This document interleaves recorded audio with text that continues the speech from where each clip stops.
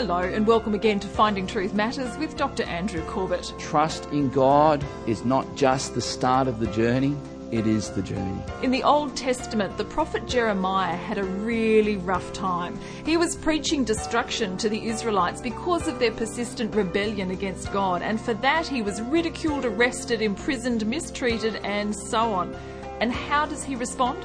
As a mark of his real character in the midst of adversity, rather than wallow in the woe is me's, Jeremiah was thinking of others. Go figure. As we join Dr. Corbett, we hear of Jeremiah's salvation, as it were. Tonight, I will save you because you trust me. And here we have Jeremiah, called from about the age of 12, told that God is going to use him to speak to kings. Jeremiah is not your stereotypical prophet.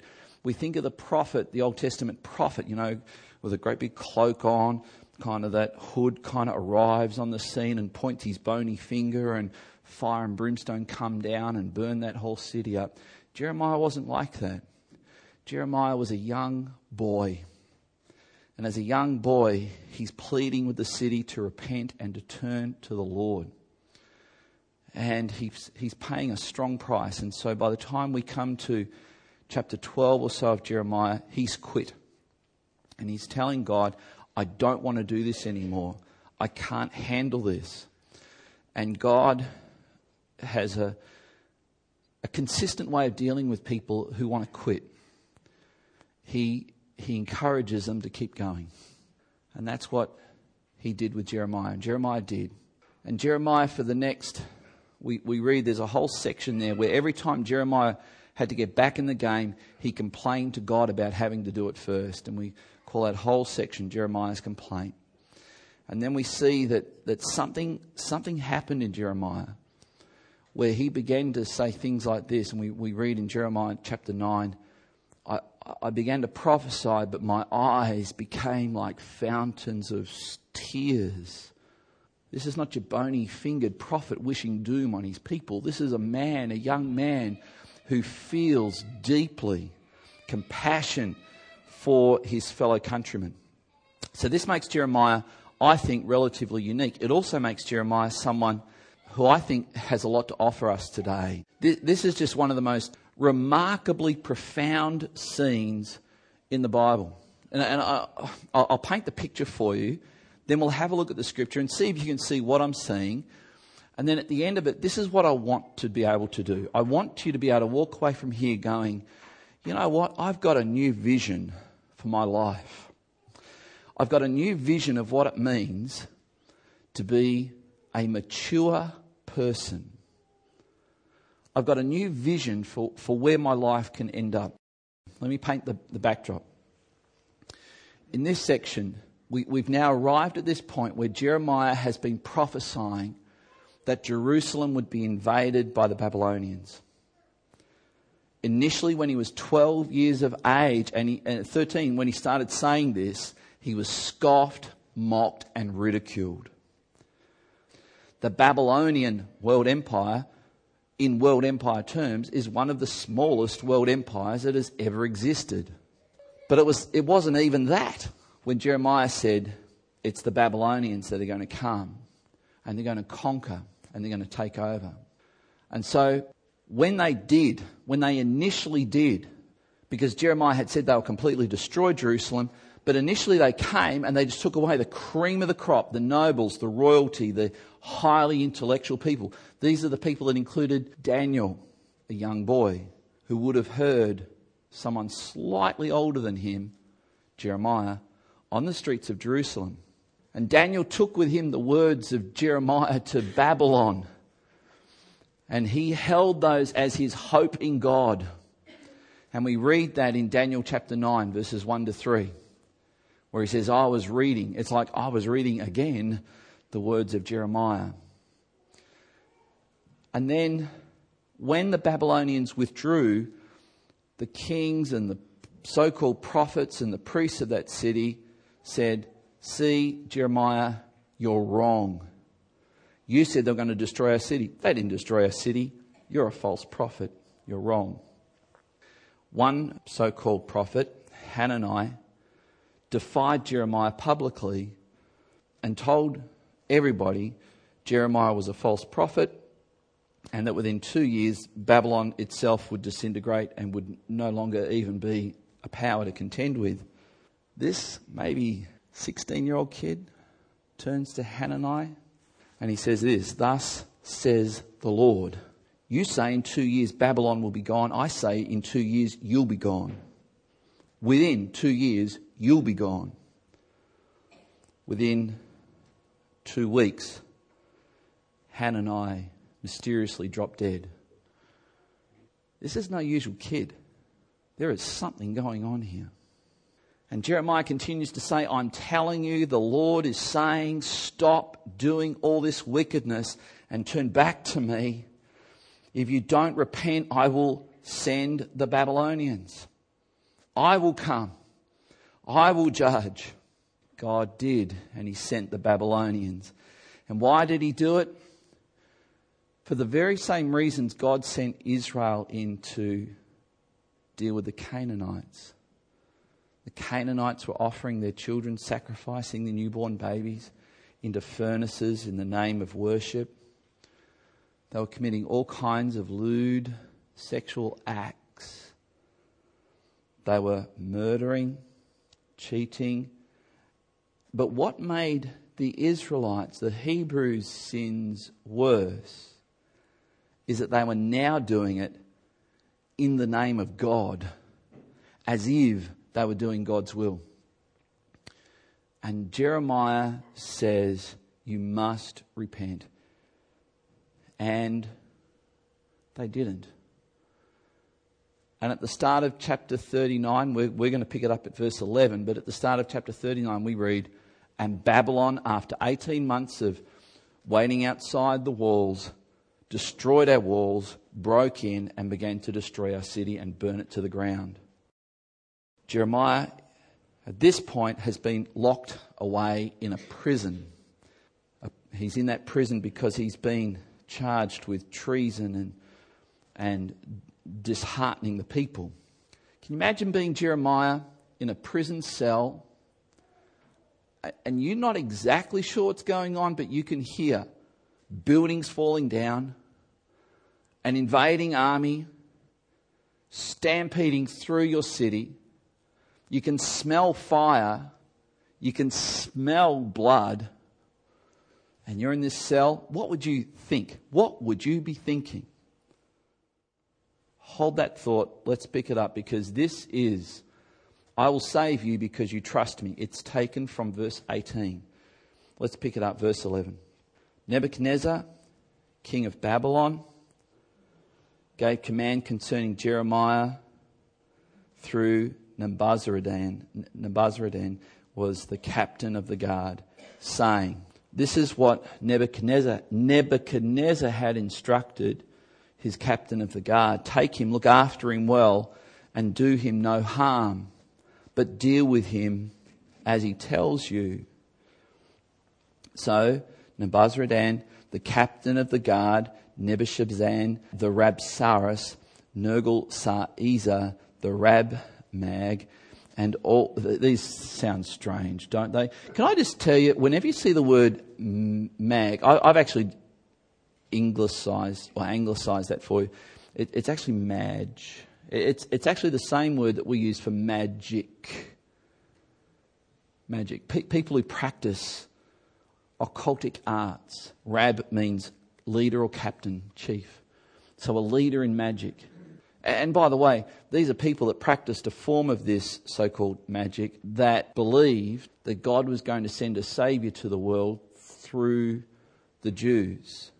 You read in the opening chapters of the Gospels that the Magi came from Babylon looking because they saw the sign that Zoroaster said they would see one day to announce the coming of the Messiah. Just by the way. And all the chief officers of the king of Babylon sent and took Jeremiah from the court of the guard. They entrusted him to Gedaliah. He's going to play a significant role in a moment. The son of Ahikam, son of Shaphan, that he should take him home So he lived among the people. But what was happening while he was in prison? And this is where I want you to get a new vision. Because we can follow the life of Jeremiah from someone as a very reluctant servant of God. It's a 12-year-old kid that says, I don't want to be special. And that's so different to today.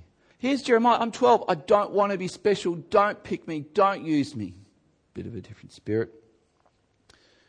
God begins to use him. He feels the pressure of that. I don't want to do this, God. And then he begins to see the connection between what he's saying and what he's encouraging people to do, which is to repent.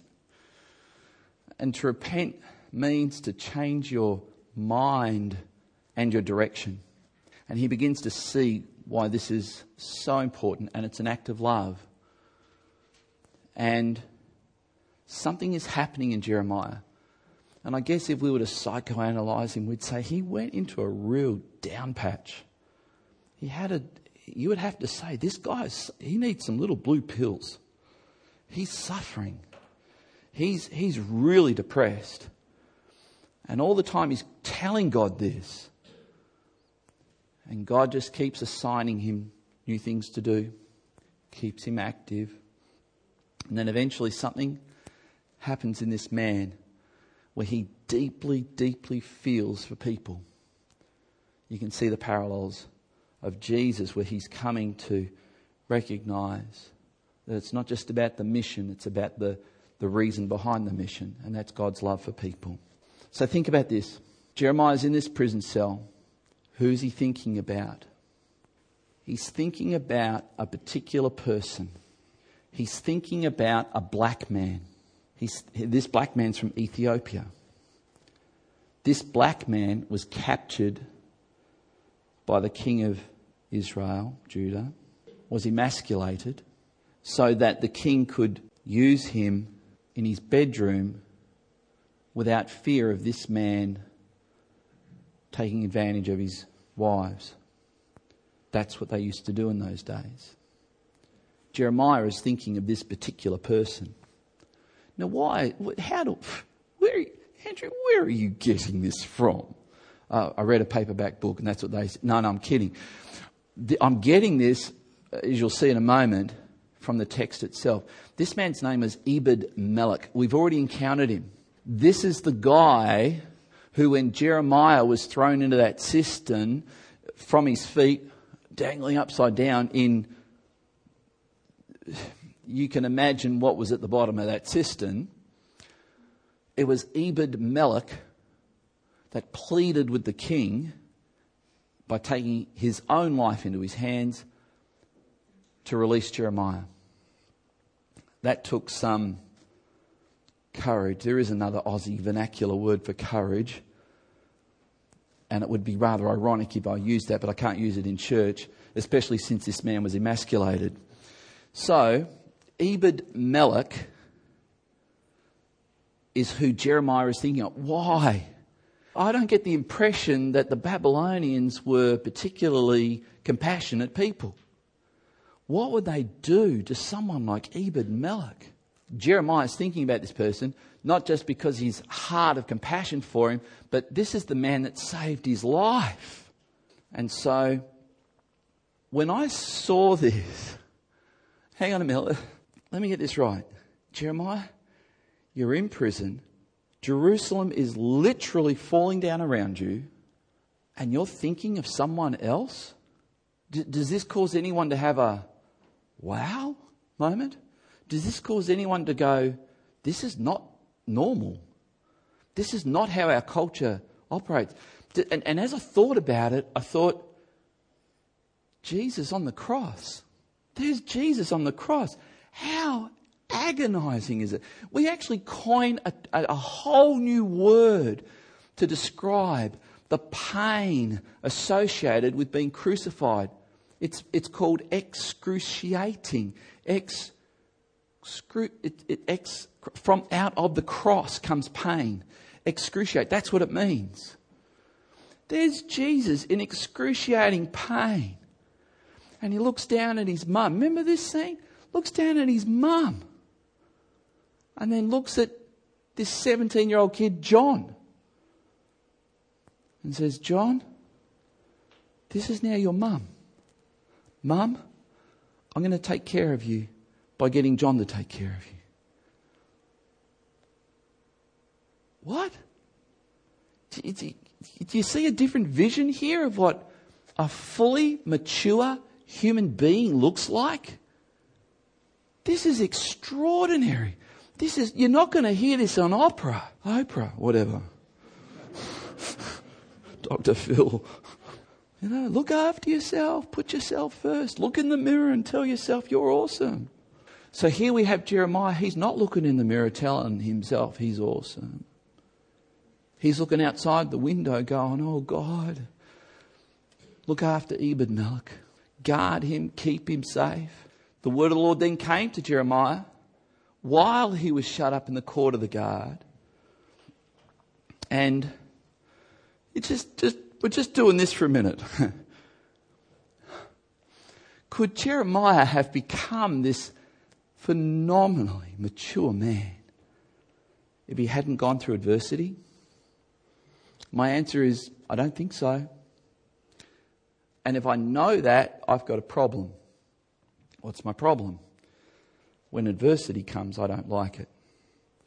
When adversity comes, you heard, I just gave you a soundbite of how I pray through adversity. It bears great resemblance to that, let me tell you. And yet, God had used all the adversity that Jeremiah had faced to make him into the man he wanted him to be.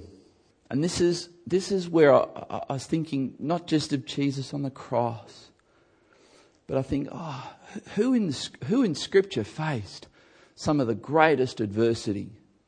I just heard someone whisper it. Who was it? Job. Did you say that, Teresa? Yeah, you're right. You're absolutely right. Job. I think that the point of the whole book is God uses adversity to make his people realise their full potential. Here's the story of Job. Chapters 1 and 2, we actually are privy to the writing room of the whole story. We get to hear the script development happen before the thing. We get to see in chapters 1 and 2 what's actually going on here. This is a showdown between God and Satan. And this is a showdown where God says to Satan, I will prove you wrong. You can do anything you want to my servant Job. And Satan says, okay, you're on. Oh, just can't kill him. So he didn't. He went right up to the edge. Took his family, took his possessions, took his reputation, inflicted the most horrible physical pain on him. And here's Job having to scrape his skin to get rid of just the pain and the infection from his body, lying in ash. Oh my goodness. And this goes on until we come to around about chapter 40, where something happens in Job, where for the previous 38 chapters or so, Job has been saying, I'm not that bad, get off my case. You guys are lousy comforters. This is essentially what he's saying. And then something like this happens. God turns up and God says, I'm not happy with you, Job, that you don't think that you've done anything wrong. And then he says to the comforters, I'm not impressed with you guys either, that you haven't taken the time to listen. But here's what I'm going to do. Job's going to pray for you to be healed. What? Job's going to pray for you to be healed? And the strangest thing happens. When Job prays for them, he gets healed. When Job begins to speak blessing over their life, he gets blessed. And the story, chapter 42 of Job, closes with Job having twice as many sons, twice as many daughters, twice as many sheep, and a happy marriage. There's a powerful lesson here. And it's the same lesson I see Jesus on the cross, Jeremiah in prison. The height of a person's potential is realised when a worshipper of God, because you cannot reach your potential without becoming a worshipper, in the midst of adversity, is considerate of others. Considerate of others. So, verse 17, or verse 16. Go and say to Ebed-Melech the Ethiopian. I just find, here's Jeremiah worrying, concerned for, and God speaks to him about this man. It's just beautiful. Thus says the Lord of hosts, the God of Israel, behold, I will fulfill my words against this city for harm and not for good, and they shall be accomplished before you on that day. But I will deliver you on that day, declares the Lord, and you shall not be given into the hand of the men of whom you are afraid. Wow. That is awesome. God had honoured the courage of Ebed-Melech, who, as we've seen, had taken a great risk to save the life of Jeremiah. You can imagine Ebed-Melech. You can imagine what he was thinking. He's not a full man. He's an emasculated man. Babylonians, they're cruel. He probably had every good reason to fear them. I just find this so tender. In the midst of a city being destroyed, God takes the time to speak to Jeremiah about the issue that he was most concerned about, and that was his new friend, Ebed-Melech. And then to speak to Ebed-Melech. What a tender moment we're seeing. This is just so tender. It's so beautiful. And you could think Ebed-Melech's fear was irrational. Don't be so silly you're afraid of invading Babylonians. That's a crazy idea. And this is what I've discovered about God and us. He knows my weaknesses, limitations and fears. And unlike others, how they treat you, He doesn't belittle us for those things. In fact, I find two scriptures, and I'm going to share one with you in a moment, two scriptures that say, in fact there's more than two, He knows our limits and He knows what we're afraid of and He knows how to get us through. This is just such a tender thing, and I reflect on 2 Peter chapter 2 verse 9. Then the Lord knows how to rescue the godly from trials and to keep the unrighteous under punishment until the day of judgment. Notice that? The Lord knows how to rescue the godly from trials. We could look at, 1 Corinthians 10 that says God knows your limits and He won't test you beyond them. Isn't that tender? And here's God being tender to Ebed-Melech. And this is the final word of God to Ebed-Melech. And it is so tender, it is so beautiful. For I will surely save you, and you shall not fall by the sword, but you shall have your life as a prize of war, because you have put your trust in me, declares the Lord. Wow. How do you want God to reward you? I want you to get a different vision for your life.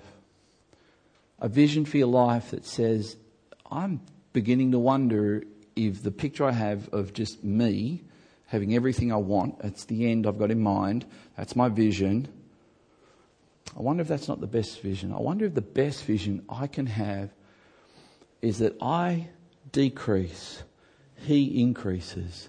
And as I decrease, I begin to see others, I begin to hear others, I begin to feel for others, I begin to help others, I begin to be a greater blessing for others so that He is glorified. So that He is glorified. The greatest gift, the greatest blessing, the greatest prize, the greatest reward you can receive from God, or anyone can receive, is their life.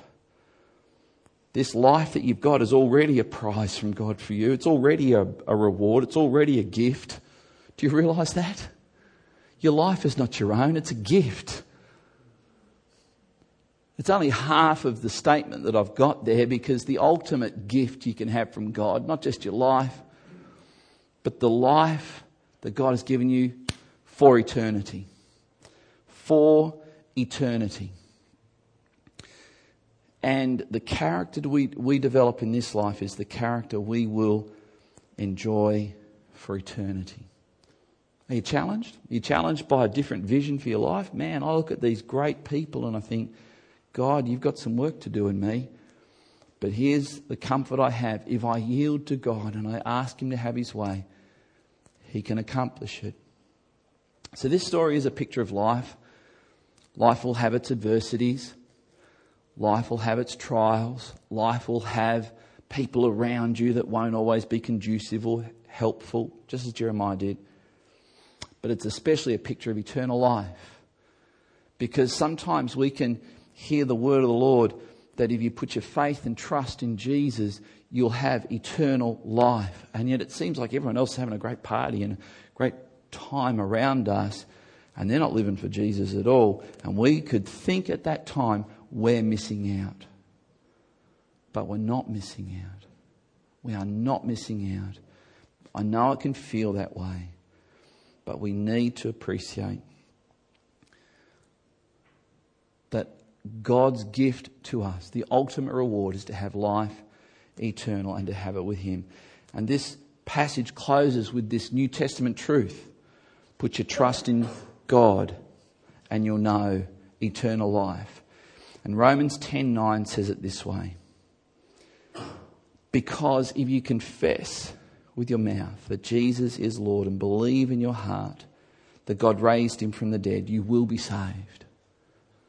What a powerful, tender, precious verse from God. That we can leave this planet. And I've told you before, my mission here as pastor of this church is to help you to die well. And the best way I can help you to die well is to show you how to live well. And it sounds like the journey starts at this point. But can I remind you, trust in God is not just the start of the journey, it is the journey. When adversity comes, how do you respond? Upon whom or in what do you put your trust? We hope tonight's message in Jeremiah has inspired you to trust in God. More from Dr. Corbett next week with Sovereign Provision. Podcasts and Finding Truth Matters resources, including tonight's program, I Will Save You Because You Trust Me, are available via the website findingtruthmatters.org or by contacting us at Legana Media. PO Box 1143, Legana, Tasmania 7277. For regular updates and special offers, visit our Facebook page, facebook.com/findingtruthmatters. Dr. Corbett is pastor of Legana Christian Church and president of ICI Theological College Australia. We look forward to joining you again at the same time next week for another Finding Truth Matters.